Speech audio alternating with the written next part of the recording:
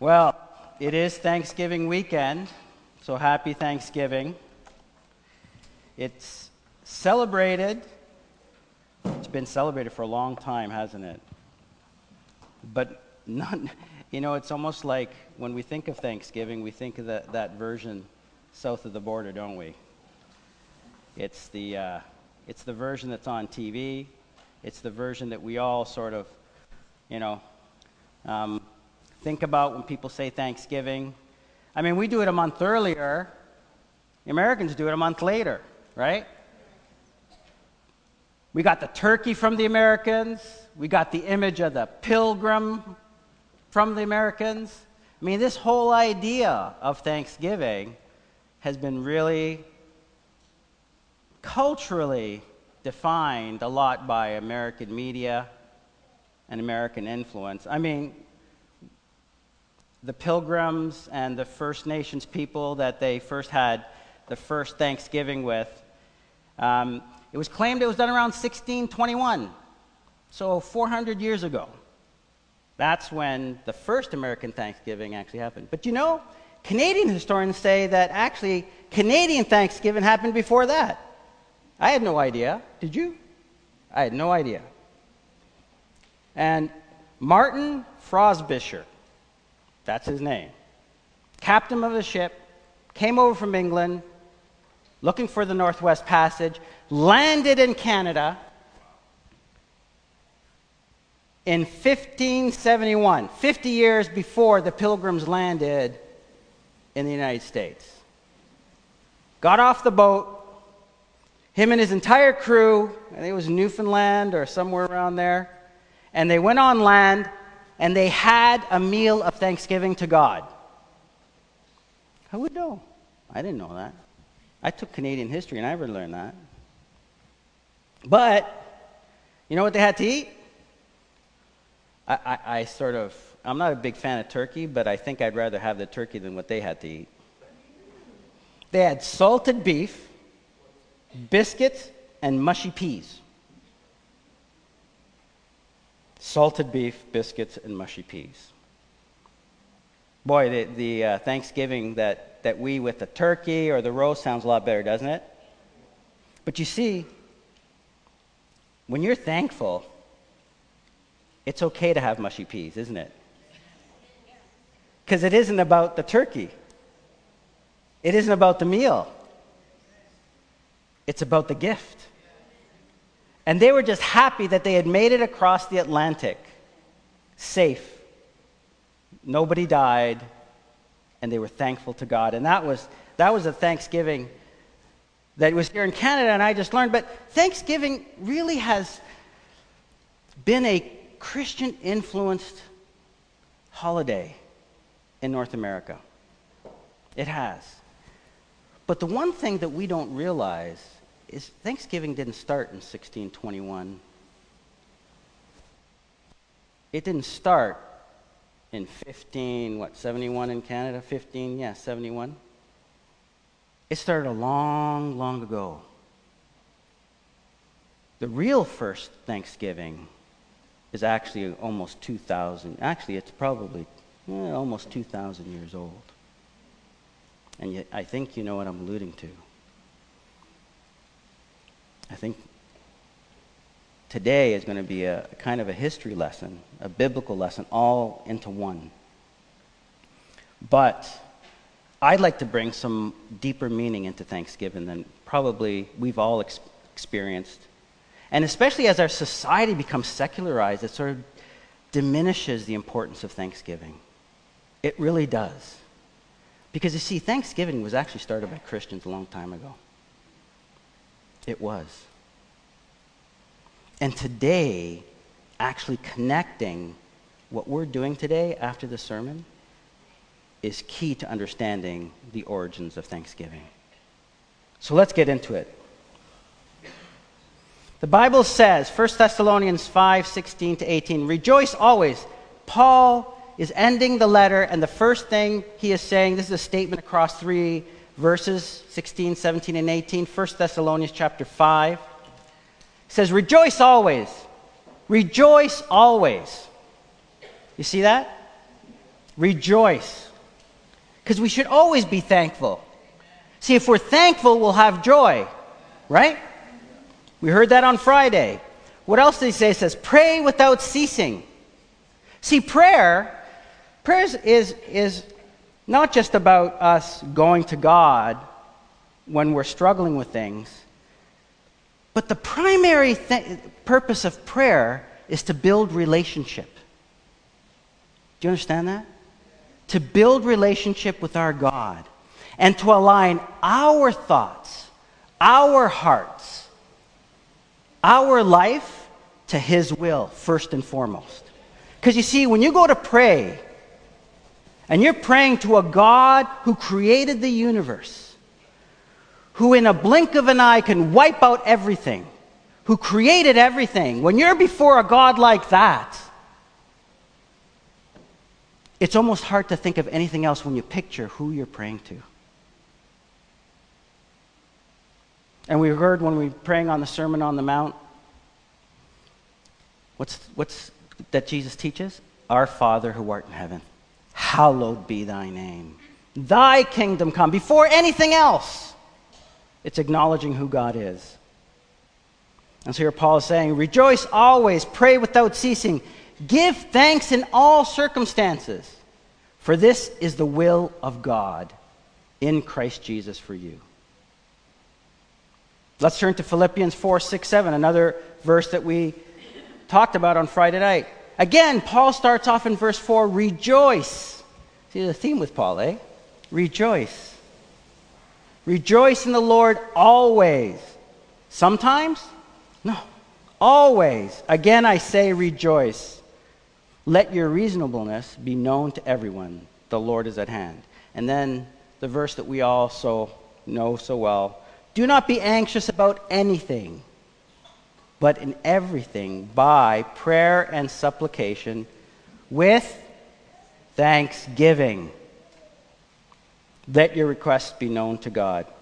And the peace of God, which surpasses all understanding, will guard your hearts and your minds in Christ Jesus. With thanksgiving. Paul is giving us a clear message. We should always be rejoicing. If we're not rejoicing, there's a problem. There is a problem if we're not rejoicing. You see, if we're not rejoicing, there's a connection between rejoicing, a connection to prayer, and very importantly, a connection to thankfulness. To thankfulness. Now, we as Christians have always known that despite anything that might happen, when we have joy and thankfulness in our hearts, no matter what comes our way, good and bad, we are stable, we are strong. Why? Because He gives us that strength. He gives us that stability. He gives us that joy.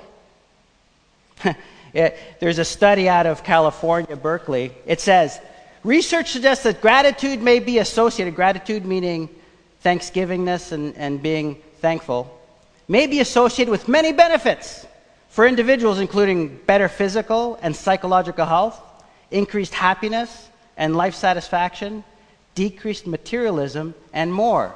And they have a list that goes on and on and on. Well, I'm glad they caught up. Because the Bible's been saying that for 2,000 years. The Lord created us. He created us. And you see, we were created to worship God.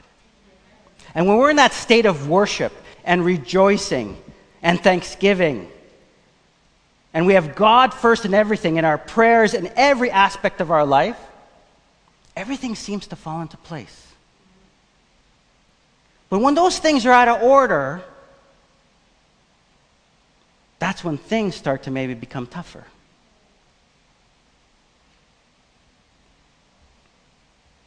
And in today's culture, that becomes even harder. Because you see, we live in a culture that says, you're the most important thing. We live in a me culture, right? You talk to any researcher out there, and they're saying, we are the culture of entitlement here in the West. We are. A lot of them point their fingers at millennials, but research is showing that it's also just as bad in all age groups. We are entitled. We think we're entitled to everything. And entitlement is a social issue. What it means is it's not something that's an attitude that we derive. It's something that's socially, I can say, pressured onto people. And the pressure could be through a lure. Yeah, you deserve it. You should get this because you deserve it. That's a social pressure. It's a positive social pressure, but it's a social pressure. And so what researchers have been saying is, in the last few decades, probably 4 or 5 decades, this has been building up to where we are today, where we have a culture of entitlement. And the West is at a point where narcissism, in other words, the belief that I am the center of all things, that I am more important than anything, that it's about me more than anything else. Jesus. This is where we are today. We put ourselves beyond anything. How does that work when the entire North American content is going to Thanksgiving, which is exactly the opposite of what entitlement and narcissism is? Do you know that entitlement and narcissism is leading to a personal disorder?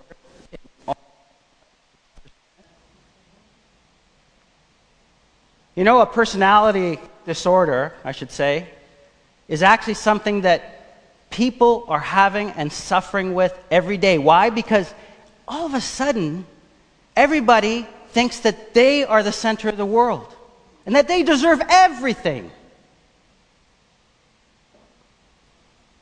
And all of a sudden, when they don't get it, what happens?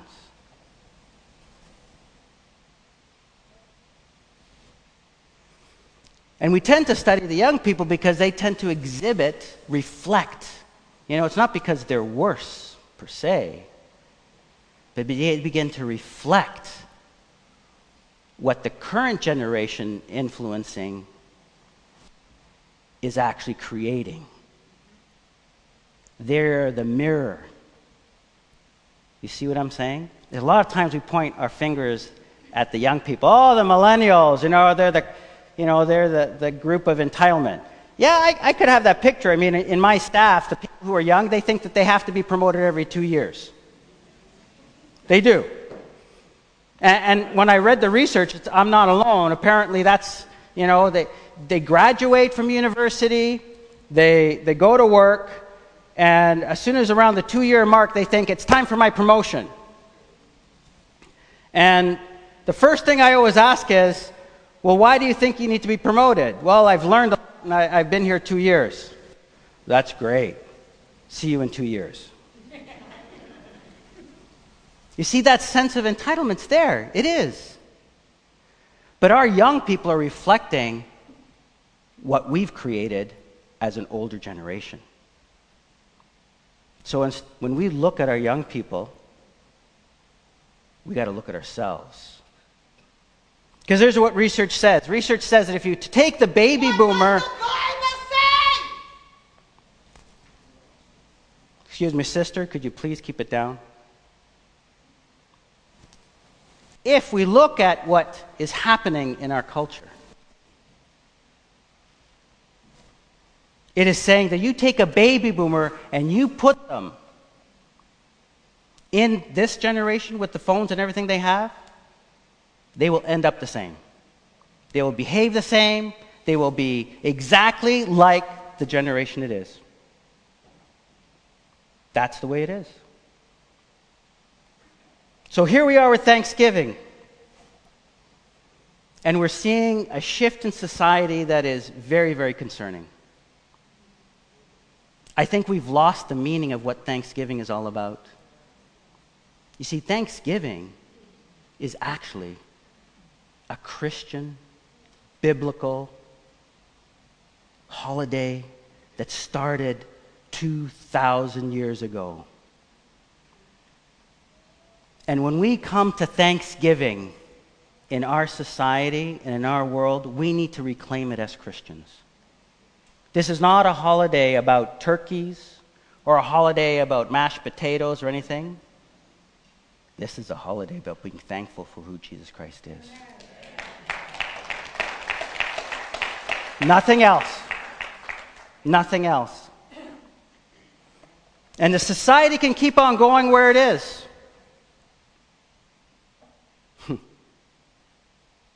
But this problem isn't new. It isn't. I'm going to read a quote, and you tell me where you think this quote is from, when it's from. Okay? Who do you think said it? You ready? Our youth now love luxury. They have bad manners, contempt for authority. They show disrespect for their elders and love chatter in place of exercise. They no longer rise when elders enter the room. They contradict their parents, chatter before company, gobble up their food, and tyrannize their teachers. When was this quoted? When do you think? Does it sound like something recent? What we're experiencing today? Sounds like it could be a parent or a teacher, right? The person who said this was Socrates in 400 BC.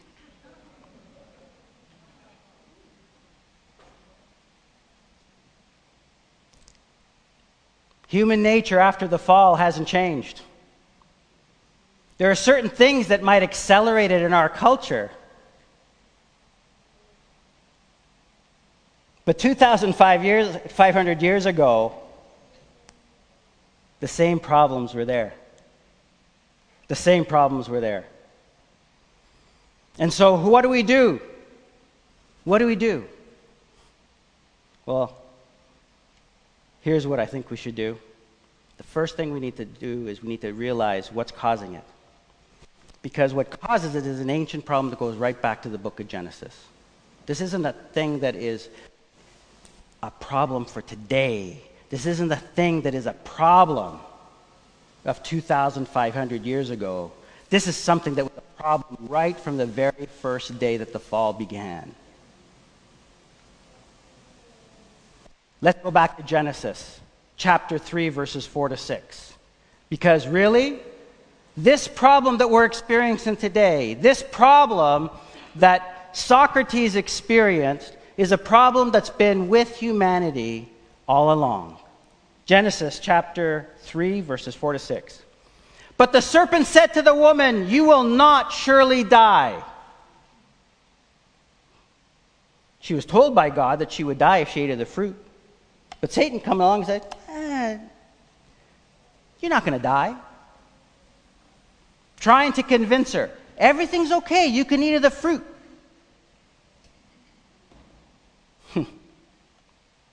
For God knows that when you eat of it, your eyes will be opened. There's the first temptation. And you will be like God, knowing good and evil. You will be like God. Increase your knowledge. See, the knowledge of good and evil. Increase your knowledge and you become like God. You become powerful. And here it is. So when the woman saw, see this? Saw that the tree was good for food. See, first came the temptation, right? First came the temptation. First came the lie, then the temptation. You believe the lie, then comes the temptation, then comes the feeling. Oh. Your senses start to come into work. This feels good. The tree was good for food. She saw that it was good for food. And it was a delight to the eyes. And that the tree was to be desired to make one wise. And it goes on. You see, the fall happened when we believed the lie. Right? And then we started using our feelings as the guide to what's right and wrong. And that's the lie of the culture that's trying to permeate us today.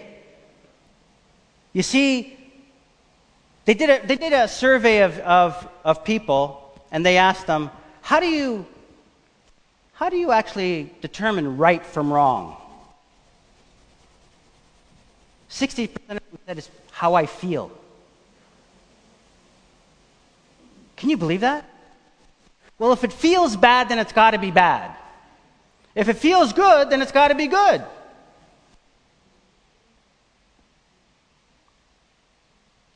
This isn't new. This goes right back to the fall of Adam and Eve.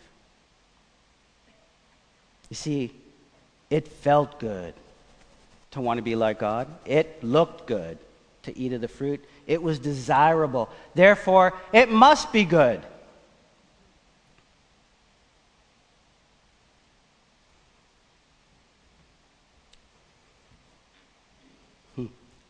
So what can we do about it?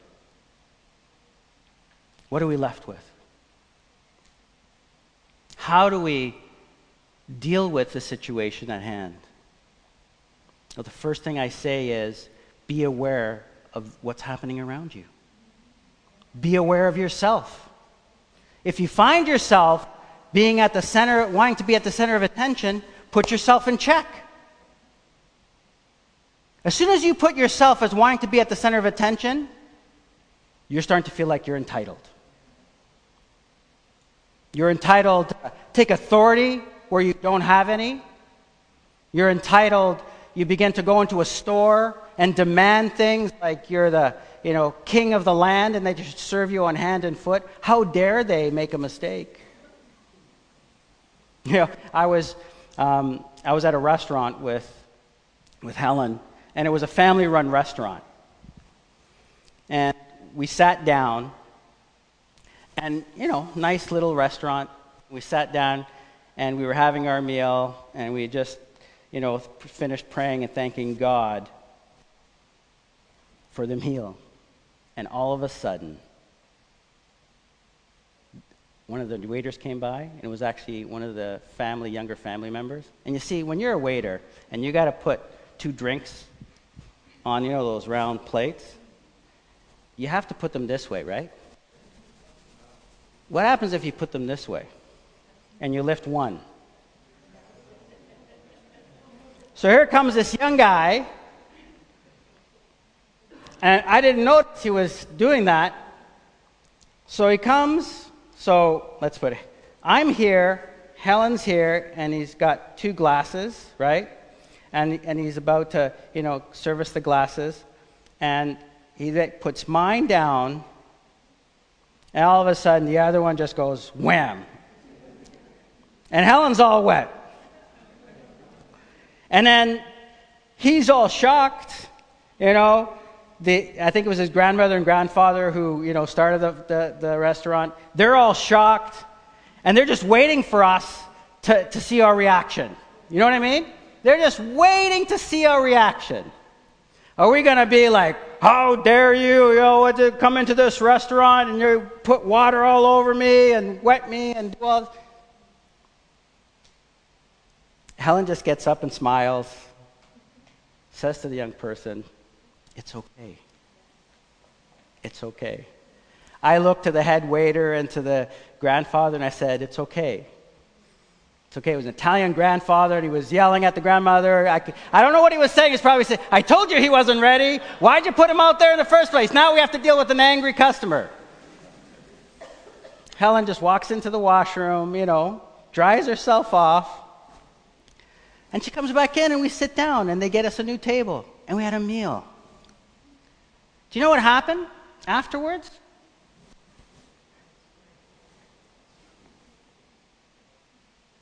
Yeah, they gave us a discount, but that's not what the real. That's not what. You see, we're just thankful that we were there together on our own, having a nice time together, just having a conversation. We're just thankful. We thank God. We thank God for the food. It was just a nice night. It was outside. It was perfect weather. We were just being thankful. And so the water meant nothing. Like the wet pants meant nothing to Helen. 2 days later, we were in the grocery store, And guess who we bump into? The waiter. He had a big smile on his face. You know, he came in and greeted us, and, you know, he was just so happy. You see, because we reacted the way we did, that young man's confidence now was totally different. And then we went back to that restaurant a week later, because we were in the area and it was one of the only restaurants there. And this time he came with the glasses in the right place. And I looked at him and said, you learned. And he just... You see, the thankfulness that we had for being there as husband and wife made us react the way we did. If we weren't thankful, if we were all upset, if we didn't care about what was going on, we wouldn't have reacted that way. But you see, in order to deal with the culture of entitlement that is influencing us, we need to remind ourselves that it's out there. I cannot let my guard down, because it can sneak in very easily through the TV I watch, the people I talk to.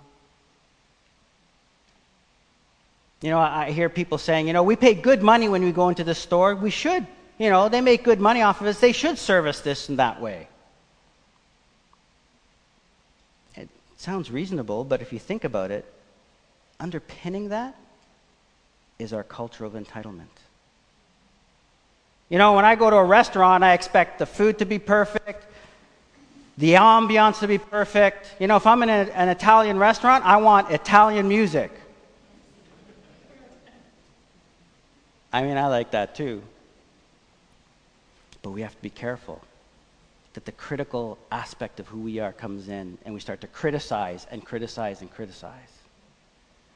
See, Jesus said in Luke 9:23, and he said, if anyone would come after me, let him deny himself and take up his cross daily and follow me. Is it weekly? Is it monthly? Daily. And the first thing we got to do is deny ourselves. So there's no more me, me, me. There's no more I deserve this service because I paid for this product. I mean, I used to think like that, even as a Christian in my early days. Oh my goodness. I was a perfect example of entitlement when it came to shopping when I was, young. If I went into a store and I was paying top dollar, because, I used to love, sound systems, right? So I wanted the best sound system, right? And man, when I went into that store, I expected that if I'm going to pay top dollar for a sound system, that I was going to get top service. You walk in, they get you a coffee, they sit you down, they have your whole experience. That was my expectation. It was. But over the years, God has been slowly chipping away at those attitudes. And I've had to come to learn what it means to deny myself. And that is the first step to protecting ourselves from the things around us in culture. That is why Paul called us aliens, ambassadors. We're different. You've heard me say this. I tell this all the time to the young people. You guys are weird. And that's okay. In fact, you're meant to be weird. You are. People find me weird at work. I'm surprised I get a promotion once in a while. And then I realize, okay, I'm so weird and different, it must be God. Because I don't behave like the rest of them. I work hard. I do my job. But I don't mingle. I don't go to, happy hour. I don't do any of those things. You see, if it's not about me, it's about the Lord. And you see, when you deny self, when you take up your cross every day, every hour, every second, you're letting Him be the master of your life. and not yourself. And there's something that I want to make sure that we understand here today, because we're going to have communion soon, and I want to make this a bit shorter. There is a difference between a thankfulness that is deep with gratitude and a very surface-oriented thankfulness that is just emotion and feelings. There is a big difference between the two. A big difference. And there's, I think, no other story in the Bible that will tell us this best than in Luke chapter 17. Let's go to Luke chapter 17, verse 11. On the way to Jerusalem, he was passing along between Samaria and Galilee. And as he entered a village, he was met by 10 lepers, who stood at a distance and lifted up their voices, saying, "Jesus, Master, have mercy on us." When he saw them, he said to them, "Go, show yourselves to the priests." And as they went, they were cleansed. All 10 of them. Do you see that? They called out to Jesus. They said, "Lord, have mercy on us." And he says, "Go." And as they were walking, obediently, they were cleansed. They did as the Lord told them to do. And then in verse 15, then one of them, when he saw that he was healed, turned back. Do you see that? Only one turned back. One was truly thankful.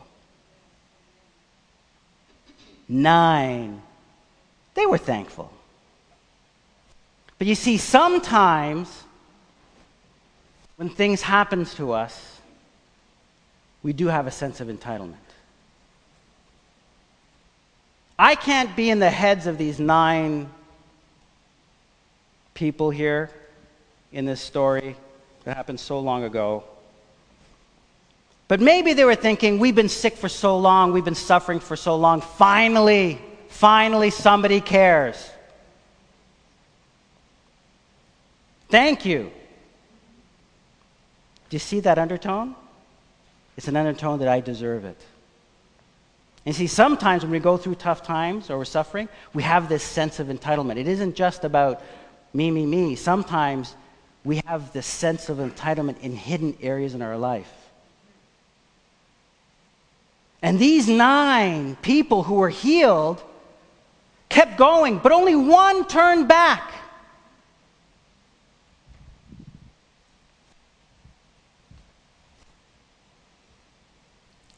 It says he turned back, praising God with a loud voice. And he fell on his face at Jesus' feet. He fell on his face. 9 were going off. Hey, we're healed. This is great. Let's go show the priests. Let's go show everybody in the temple. We're healed. We deserve this. Because everybody has been avoiding us, telling us to get out of the way, pushing us aside in society, and now we can be accepted.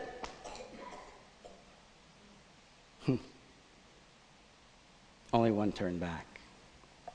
And he fell at Jesus' feet, giving him thanks.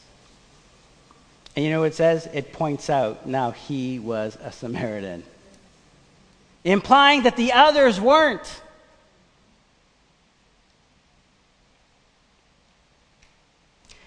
And this speaks to us as church people.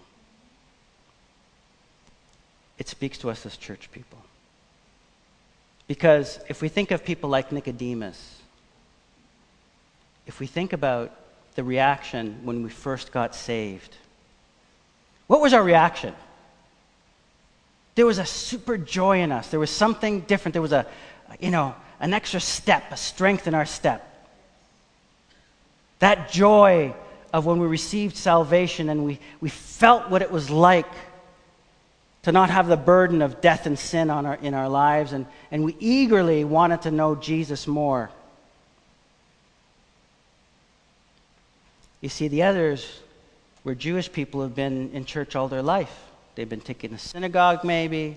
They had learned Hebrew, the early scriptures, all of that. And they had become entitled. You see, the 9 are a warning to us that we think we might become entitled as we go to church. We're in church for a long time. Oh, I volunteer every week. I do this and I do that. I am faithful going to church. And we start to become entitled. We start to want to be at the center.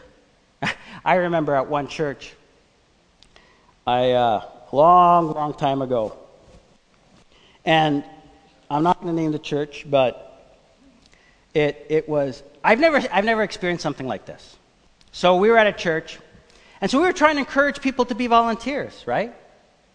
And as they became volunteers, they started feeling like they were in charge and had authority and had rights. And they started telling people, you should call me pastor. All of a sudden, we started having all these different people, pastors in the church. And we were going, what's going on here? And so we had to sit down with these people and go, well, I now am in charge of so-and-so program, so I am a pastor. And I'm going, wow. And to that day, I never forgot that. Never forgot that. That was the perfect example of church-based entitlement, when we think we deserve something just because we go to church. Because we've been at that church for all these years. We don't deserve anything in reality. But God gives us everything that we need. And here he is, just falling. And this is what Jesus says. We're not 10 cleansed. Where are the 9? Was no one found to return and give praise to God except this foreigner? A Samaritan. Not only was a Samaritan a reject because he wasn't a Jew, but he was a reject because he was a leopard. But he was thankful. Remember what Jesus said about being thankful? That those who need the doctor more are more thankful. And he said to them, rise and go your way. Your faith has made you well. When we look back at the baptism, I remember, especially the 2 young people, because I've worked with them. We remember one young man who just recently gave his heart to the Lord. And the first thing he wanted to do was be baptized. You see that eagerness, that joy was there because he was thankful. He felt something like he'd never felt before. He was so thankful. It wasn't an emotion like with the other 9. It was something deeper, far, far deeper. We are in a culture of feelings. But there's something far deeper than feelings that's in our soul. God works with. Or the other young person who was saying that, they, for a couple of years now, they'd been seeking God, but they had started to have, not too many people to hang out over the summer. And so they started reading the Bible. What a novelty, read the Bible. But for a young person, that's a huge discovery. And all of a sudden, she started to have a relationship with God in a whole new way. And as soon as she started reading the Bible and feeling that, as soon as she saw baptism, she was so thankful for what God had done in her life over the summer, in just reading the Bible and showing her the truth and transforming her life, that she wanted to get baptized. You see, thanksgiving is not something that's a state of being emotionally thankful. Thanksgiving is active. That is why when we go back to what Paul was saying is rejoice. Can you bring up Psalm 95 verses 1 to 2? Psalm 95 verses 1 to 2.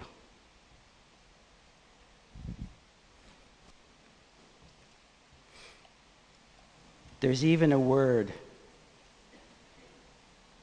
in Hebrew that's thanksgiving. Oh, come, let us sing to the Lord. Let us make a joyful noise to the rock of our salvation. Let us come into his presence with thanksgiving.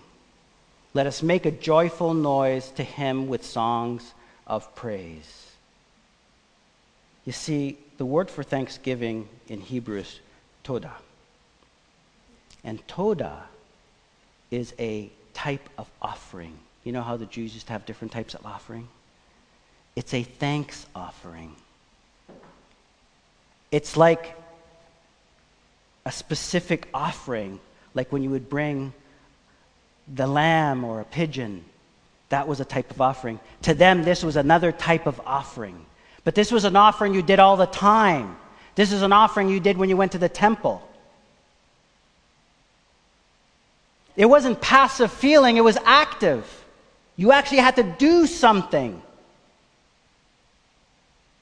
You see, Thanksgiving isn't something that you actually feel. It isn't about feeling nice and feeling good. That's why it's a good holiday. It has nothing to do with that at all. When we read the scripture and it said to be thankful and to give thanksgiving in Philippians 4, 6 to 7, do you know what the Greek word for thanksgiving is? Eucharistia. Thanksgiving, Eucharistia. In the scripture that we read before that, 1 Thessalonians, it said to give thanks. That's Eucharistos. Do you guys see the common word there? What's the word that's there? Eucharist. What is the Eucharist? What has the Eucharist been known for 2,000 years to be? What? Holy Communion. The word that the Bible uses in the Old Testament and the New Testament for thanksgiving is the same word that the church chose when they celebrated Holy Communion. And on this day of Thanksgiving weekend, on this day we celebrate Holy Communion, which in many traditions they call the Eucharist. The pinnacle of Thanksgiving is not Turkey, is not 1621, is not the Pilgrims. It's none of that.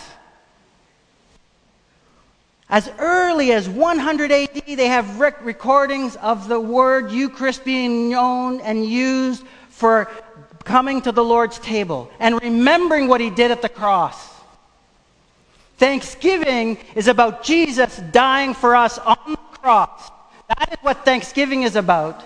That is where it came from. That is what the word means. That is what the word intends us for us to mean. And we as Christians need to hold to that on this weekend. And every year that it comes about. It's not just at Easter. Thanksgiving is about Jesus Christ's work on the cross. And now when you in the Bible, when you go across every word that you read that says thanksgiving, it is the name for Holy Communion. It is what we do every month in this church. Every month, we are celebrating a meal of thanksgiving.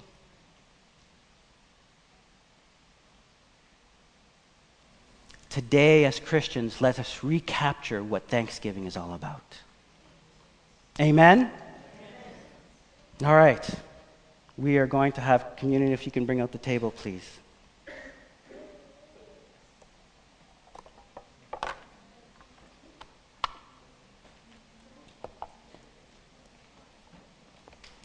Ushers, can somebody help?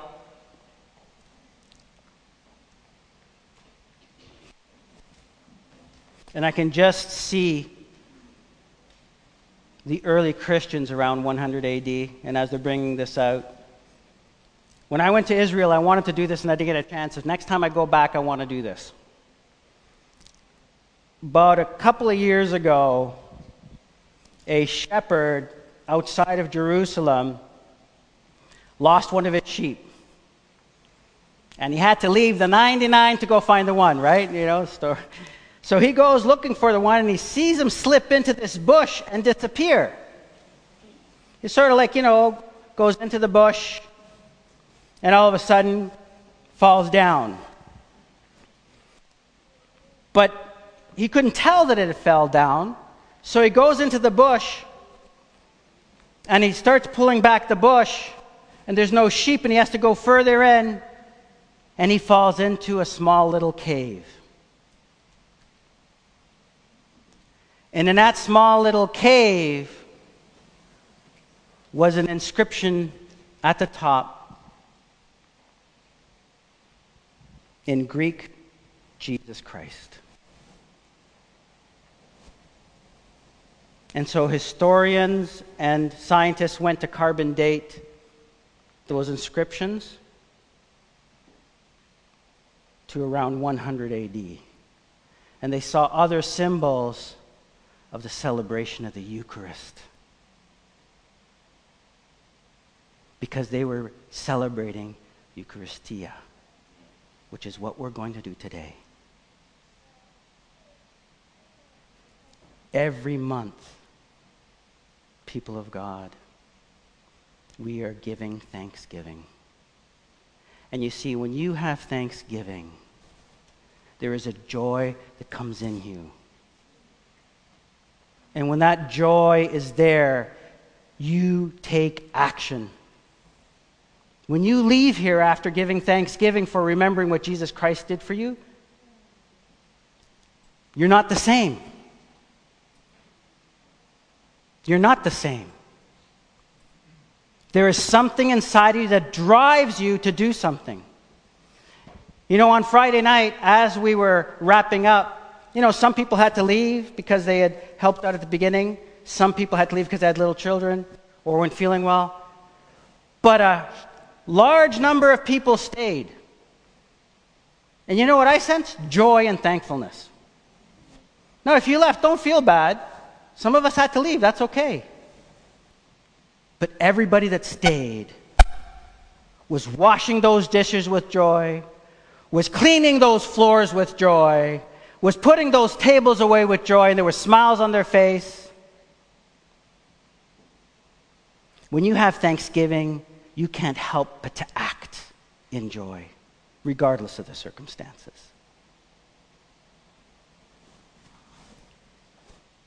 And as we celebrate today,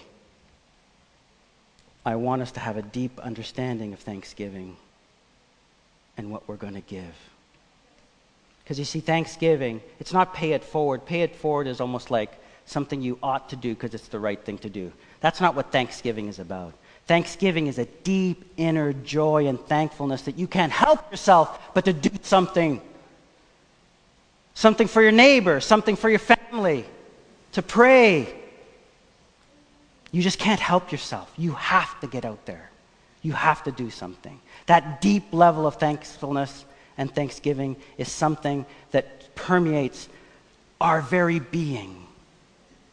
But if we don't feel that, then it's just emotion. It's the 9 lepers. And my prayer is that all of us are the one that came back. Not the 9 who were thankful because they deserved it, but the one that came back because he knew he didn't deserve it, and he fell to the feet of the king who would ask him to deny everything, and he would be willing to easily. Let us bow our heads. Everyone bow their heads and close your eyes, please. Before we take communion, with all our eyes closed, is there anyone who's been feeling, I haven't had that level of thankfulness? I've been struggling. I'm thankful that Jesus is there. I'm thankful that He saved me, but that deep level of thankfulness isn't there. That thanksgiving that just drives you. I want you to be honest with yourself before we go to communion. And I want you to raise your hand right now as your confession to the Lord that I need that thanksgiving, Lord. Help me to drive. Lift up your hand and just say, Lord, me. I want to be more thankful. Fill in me thanksgiving. Fill in me a greater joy and a greater drive.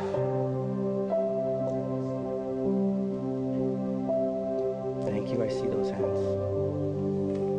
Thank you.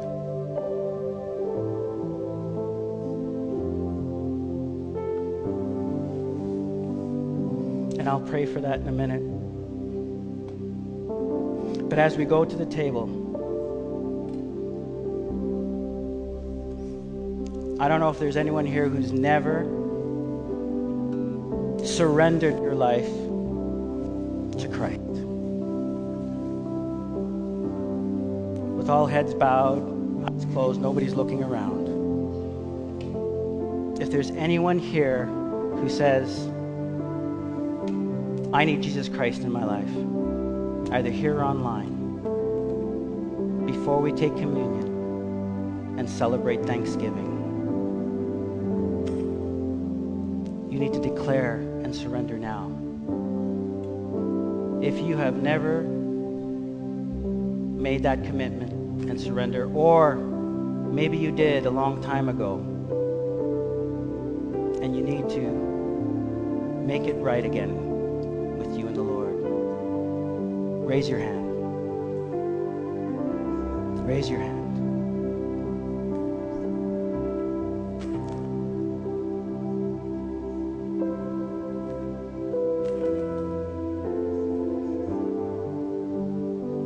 My prayer is that you are right with God as we give out communion. And I'm going to pray, and I do feel that there are some here who need to rededicate themselves to the Lord. I feel it on my heart that there is more than one person. And maybe you're nervous about lifting your hand. So I'm going to pray for those who have called for a deeper sense of thanksgiving in their hearts. And then I'm going to pray a prayer of surrender and salvation. And if you are one of those people, you just repeat the words that I say. But first, Father, I pray for those who put up their hands today. Those who maybe feel that they need more fire, more of you.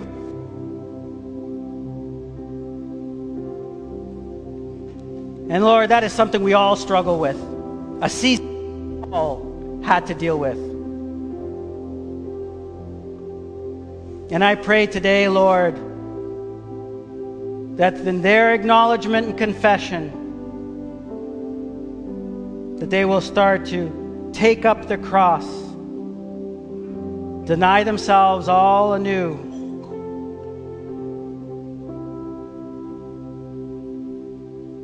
but only you can do that, Lord. Permeate their hearts and their lives. Bring a new hope and joy, a new fire that burns inside of them like the day of salvation, Lord, when we first experienced who you were. Revive us again, Lord.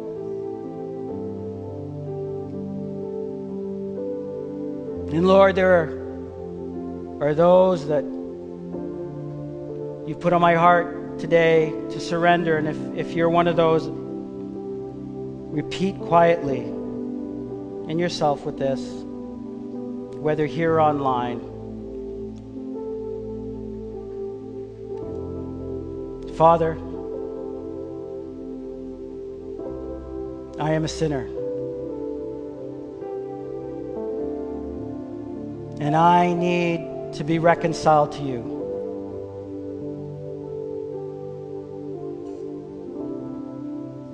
Lord, forgive me. Heal me of my sins and my scars and all the things that come with me. I believe that you are Jesus Christ, the Son of God. I believe you came. And I believe that you died on the cross for me and rose again. And I declare that today I surrender to you. And that today I am no longer the person I was, but I am now raised to life and born again. In the name of Jesus Christ we pray. You may hand out the emblems.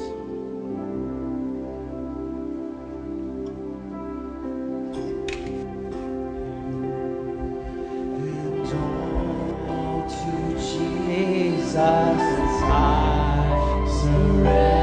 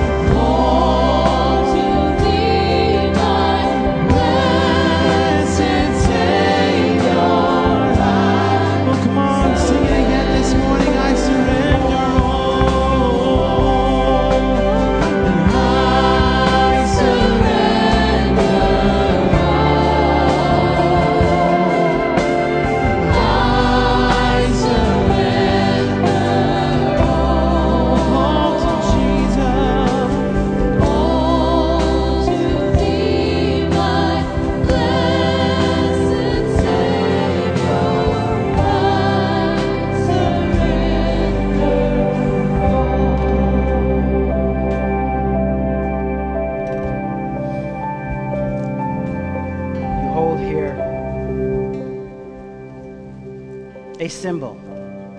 There's nothing mysterious about this. Nothing mysterious about this.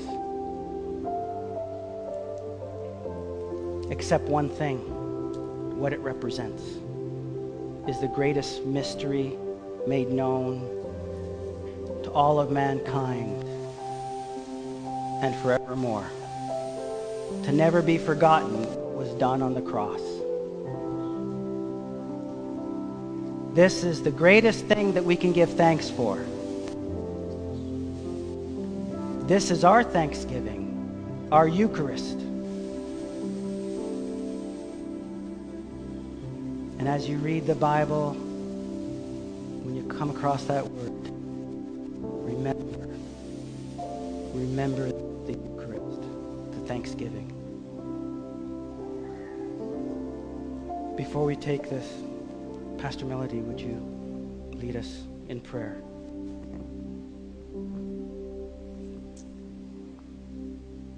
Thank you, Jesus. Thank you, Jesus. Oh, Lord, we're thankful today. We're thankful today, Lord, for the cross that you chose to go to on our behalf, oh God. Lord, you chose to go to that cross to be beaten, to be scorned, and to pour out of yourself so that we may have life. And today we are so thankful, Lord. We are so thankful that we can go to you, Lord, with our needs. We can thank you, Lord, that we could go to you in our sickness. Lord, in our sorrow, in our pain, we can go to you because, Lord, you bore it all on the cross. Lord, today we lift up this congregation. We lift up every individual that is here, Lord. You see their lives. You see their needs. God, some are here needing physical healing. Some are here, oh God, needing an emotional touch. Some, oh Lord, are needing provision, God. You went to the cross for it all, and today we present the congregation to you. Lord, in your mercy, in your grace, would you just reach down, heal where there needs to be healing, deliver where there needs to be deliverance. Oh God, where chains need to be broken, I pray in the name of Jesus, chains will fall off today. Lord, in the name of Jesus, let the blood that you shed and the body that you bore upon that cross not be in vain, but Lord, may it go forth in demonstration, in power, in might, and for your miracle working power, Lord, for your glory and honor. Because it's all for the glory and honor of you. In the name of Jesus, we take this host to remember you, but to thank you. To thank you, Jesus. We thank you, Lord. In your mighty name, amen.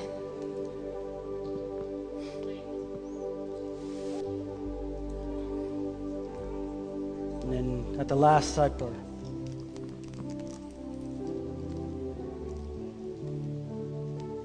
Jesus took the bread and he broke it. And he passed it around and he said, "Take this in remembrance of me." So let's all take and remember the body of Christ that was broken for us.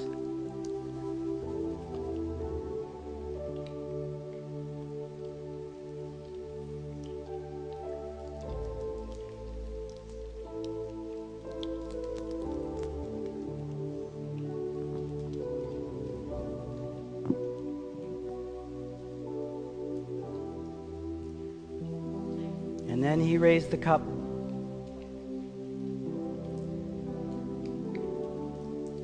The cup that represented the blood that would be spilled on the cross.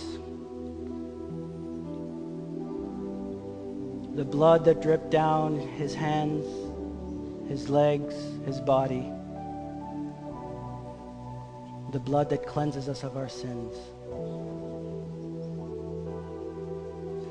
And he said, "Take and drink in remembrance of me." So let us partake together.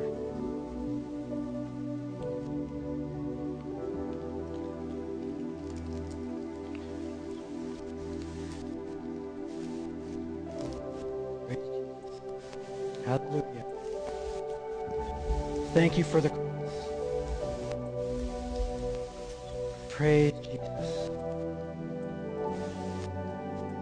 People of God, if this is not a moment to be thankful, then what is? Let us lift up our voices.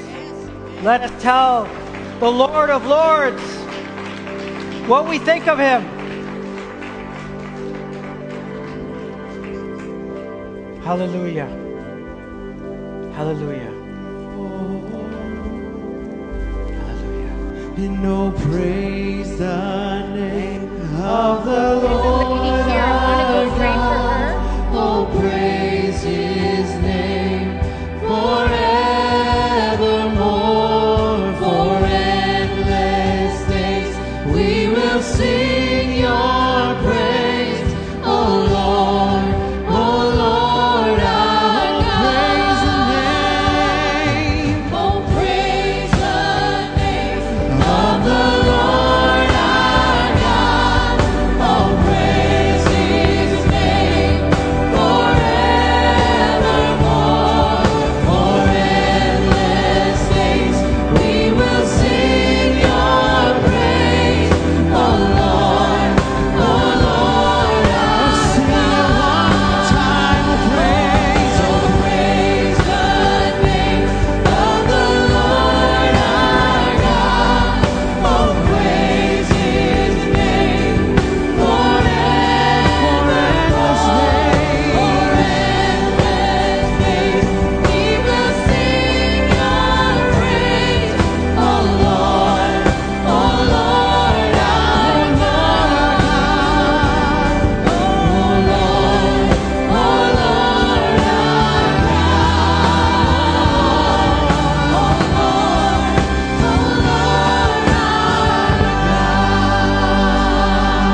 Hallelujah. Can you give the Lord a shout of praise this morning? Amen. Hallelujah. Thank you. There's much to be thankful for, Thank you. and we're so happy that you joined us here this morning. Amen. Pastor Julio.